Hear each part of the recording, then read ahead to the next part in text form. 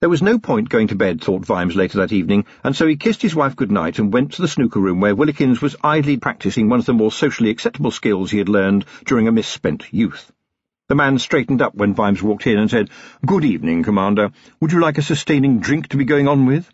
Vimes also indulged in a rare cigar because, well, what good is a snooker room without smoke twisting among the lights and turning the air a desolate blue, the colour of dead hopes and lost chances? Willikins, who knew the protocol, waited until Vimes had made his shot before coughing gently. "Oh, well done, sir, and I understand her ladyship is somewhat vexed about the goblin situation, sir. I believe this to be the case, sir, because I met her in the corridor earlier, and she used language I haven't heard on the lips of a woman since my old mother passed away, God's bless her soul, if they can find it. But well done again, sir." Vimes laid his cue aside. "I want to get them all, Willikins. It's no good slamming up some local thug." "Yes, indeed, Commander. It's all about potting the black." Vimes looked up from his fiery drink. "I can see you must have played a lot in your time, Willikins. Did you ever see Pelvic Williams? Very religious man in his way, lived somewhere in Hen and Chicken's Court with his sister. Played like I've never seen anyone else play before or since. I swear he could make a ball jump the table, roll along the edge and drop back onto the cloth just where he wanted it, to drop neatly into the pocket." Vimes gave a grunt of satisfaction and went on. "Of course, everyone used to say that was cheating, but he used to stand there as meek as milk, just repeating, 'The ball dropped.' Tell you the truth, the reason he never got beaten up was that it was an education watching the man. He once sank a ball by bouncing it off the lamp and a pint mug. But, like he said, the ball dropped." Vimes relaxed and said, "The trouble is, of course, that in real life rules are more stringent." "Yes, indeed, Commander," said Willikins. "Where I used to play, the only rule was that after you'd hit your opponent over the head with your cue, you had to be able to run very fast. I understand from her ladyship that you might be requiring my assistance tonight?" "Yes, please. We're going to the village of Hangnails. It's about 20 miles upriver." Willikins nodded. "Yes, indeed, sir. Once the seat of the Hangnail family, and most notably of Lord Justice Hangnail, who famously declared that he never took account of any plea of not guilty on the basis that criminals always lie, and was, by happy chance, the worshipful master of the benevolent company of rope-makers and braiders. With any luck, we'll not see his like again." "Excellent, Willikins, and we'll stop en route to pick up our keen young local constable, who'll see fair play. I intend to make sure of that." "Glad to hear it, sir," said Willikins, "but bear this in mind, what does it matter once the ball has dropped?" It was Mrs. Upshot who opened the cottage door, gave a little scream, slammed the door, opened the door to apologise for slamming the door, and then shut the door carefully, leaving Vimes on the doorstep. 30 seconds later, Feeney opened the door, with his nightshirt half tucked into his trousers. "Commander Vimes, is something wrong?" he said, trying valiantly to tuck all the nightshirt inside. Vimes rubbed his hands together briskly. "Yes, Chief Constable Upshot, almost everything is, but there is one part that can be made right with your help. Regarding the murder of the Goblin Girl, I have sufficient information to warrant apprehending 2 men for questioning. This is your manor, so professionally speaking, I think it's only right and proper that you assist me with the arrests." Vimes took a step into the room so that the face of Willikins was visible and went on, "And I think you know Willikins, my manservant, who has volunteered to drive my coach and, of course, provide me with a clean white shirt should I need it." "Yeah," growled Willikins, turning to wink at Vimes. "Chief Constable Upshot, I'd be obliged if you would arm yourself with whatever you think you might need, and, since you don't have a pair of handcuffs worth a damn, oh, I'm so sorry, then at least you can source some rope." The face of Feeney Upshot was a whole palette of conflicting emotions. "I'll be working with the famous Commander Vimes, hooray! But this is big and serious, oh dear. But it'll be like being a real policeman, hooray! But there's already a hot water bottle in my bed, oh dear. On the other hand, if it all goes wrong, well, after all, the Duke of Ankh owns most of this place, so he'll have to take most of the blame, hooray! And maybe if I distinguish myself, I can get a job in the city, so that my mum can live in a place where you don't lie awake at night listening to the mice fighting the cockroaches. Hooray!" Regrettably, Constable Upshot was overly hopeful. In Ankh-Morpork, the mice and the cockroaches had decided to forget their differences and gang up on the humans. It was a treat for Vimes to watch the lad's face in the candlelight, especially as Feeney moved his lips as he thought, and so he said, I'm sure, Chief Constable Upshot, that assistance in this matter will be very helpful to your future career.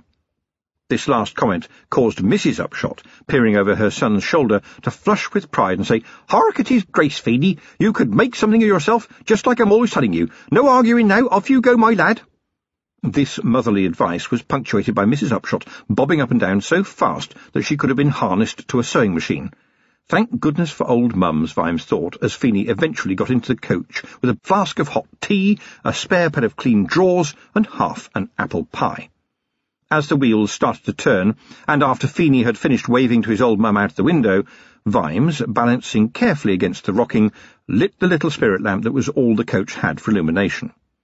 He fell back into his seat again and said, "I'd be grateful, lad, if you would take some time to write down in your notebook everything I've said to you since I arrived this evening. It might be of assistance to both of us." Feeny practically saluted, and Vimes continued, "When we saw the dead goblin girl the other day, Mr. Feeny, did you make a note of that in your notebook?" "Yes, sir." Feeny nearly saluted again. "My grandad told me always to write everything down in my notebook."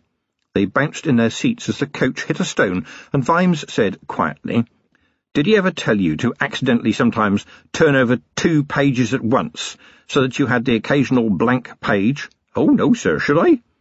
The seat bounced them up and down again as Vimes said, "Strictly speaking, lad, the answer is no, especially if you never work with me. Now, please write it all down just as I asked. And, since I'm not as young as you, I'm going to try and get some rest." "Yes, sir. I understand that, sir. Just one thing, sir. Mr. Stoner, the clerk to the magistrates, came to see me this afternoon and had a chat and said not to bother about the goblin girl because goblins are officially vermin. He was very kind and brought some brandy for my old mum, and he said that you were a fine gentleman but tended to get a bee in your bonnet, sir, what with being upper class and out of touch, sir. Sir? Have you gone to sleep, sir?" Vimes turned his head and in honeyed tones said, "Did you make a note of that in your notebook, lad?" "Oh, yes, sir." "And you still got in this coach with me? Why did you do that, Mr. Feeny?" Stones rattled behind them, and it seemed some time before Feeny Upshot had assembled his thoughts to his satisfaction. He said, "Well, Commander Vimes, I thought, well, that Mr. Stoner, he's a knob, more or less, and so is Commander Vimes, only he's a duke, and is therefore a very big knob, and if you're going to get caught between knobs, maybe you'd better pick the biggest one to be on the side of." He heard Vimes grunt, and continued, "And then, sir, I thought, well, I was up there, I saw that poor creature and what had been done to her, and I remembered that Stoner had tried to make a fool out of me by making me arrest your good self, sir, and I thought about the goblins, and I thought, well, they're mucky and smelly, and the old goblin was crying, and animals don't cry, and goblins, well, they make stuff, beautiful stuff, and as for pinching our pig swill and being generally mucky, we surely ain't short of humans round here who are pretty big in that respect. I could tell you some stories, and so I thought some more, and I thought, well, that Mr. Stoner, I thought he must have got it wrong." There was a rumbling as the coach went over a bridge, and then the sound of wheels on packed flints was back. Feeny said, anxiously, "Is that all right, sir?" He waited nervously, and then the voice of Vimes, and this time sounding rather far away, said, "Do you know what that little speech you made was called, Mr. Feeny?" "Don't know, sir. It's just what I think." "It was called redemption, Mr. Feeny. Hold on to it." Vimes woke from a doze in which he had dreamed about young Sam playing a harp, and by the time he had understood that this was a dream, the noise of the coach wheels had changed as they slowed down and stopped. Willikins slid open the small slot that allowed discourse between passenger and coachman, and said quietly, "Rise and shine, sir. We're about a quarter of a mile from Hangnails, population 37 and still stupid. And you can smell turkey from here, and wish you bloody well couldn't, excuse my Clatchian. I surmised that it might be a good idea to walk quietly the rest of the way, sir." Vimes got down from the coach and stamped the cramp out of his limbs. The air stank with the curiously invasive smell of birds. Not even goblins persecuted the sinuses one half so badly. But this was a tiny distraction compared with the thrill. Yes, the thrill. How long was it since he had led a dawn raid? Far too long, that's how long. And now captains and senior sergeants got the job while he stayed in the office, being the Ankh-Morpork City Watch. Well, not today.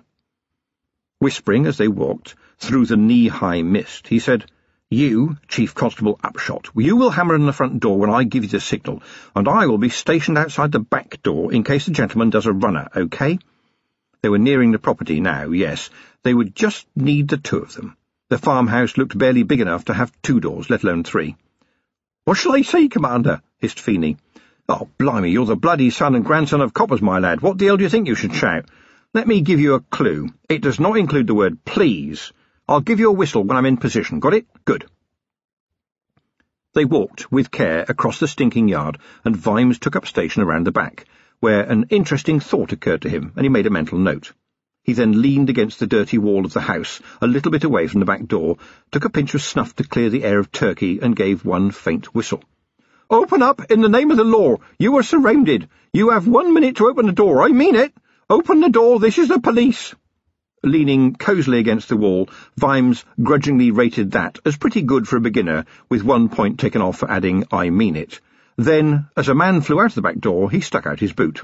"Good morning, sir. My name is Commander Vimes. I hope you're in a position to remember yours." In the sheds, the turkeys were going insane, causing a slight rise in the smell. The man struggled to his feet, looking around desperately.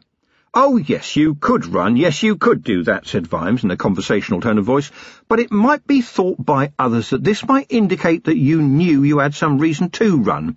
Now, personally, I would agree that anyone stopped by a copper should run like buggery, innocent or not, on first principles. Besides, we get so fat these days that we need the exercise.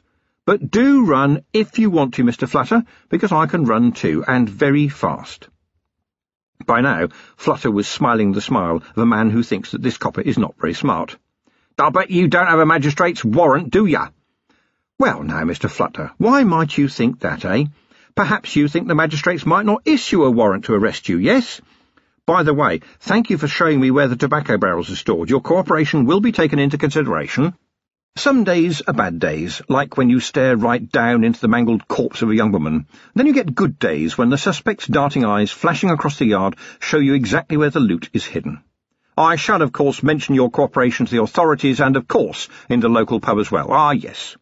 And now Mr. Flutter was visualising the result of being seen as some kind of grass, so stupidly he went for, "I never told you anything about any tobacco, and you know it, copper."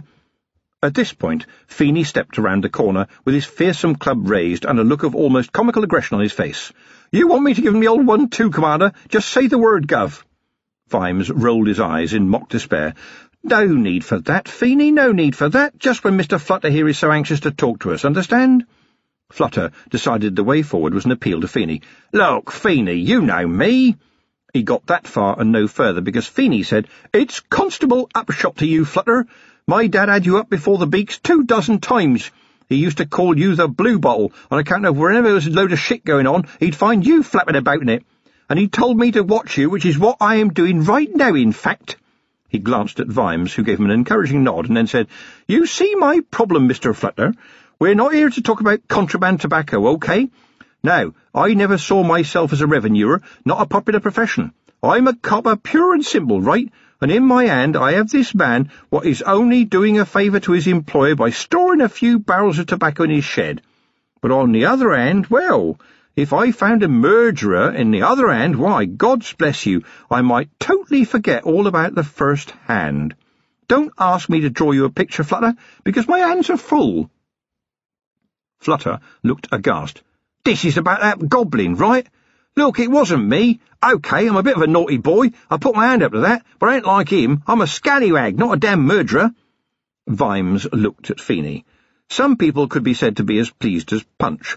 Feeney could be said to look as pleased as Punch, Judy, the dog Toby, the crocodile, and above all the policeman all rolled in together.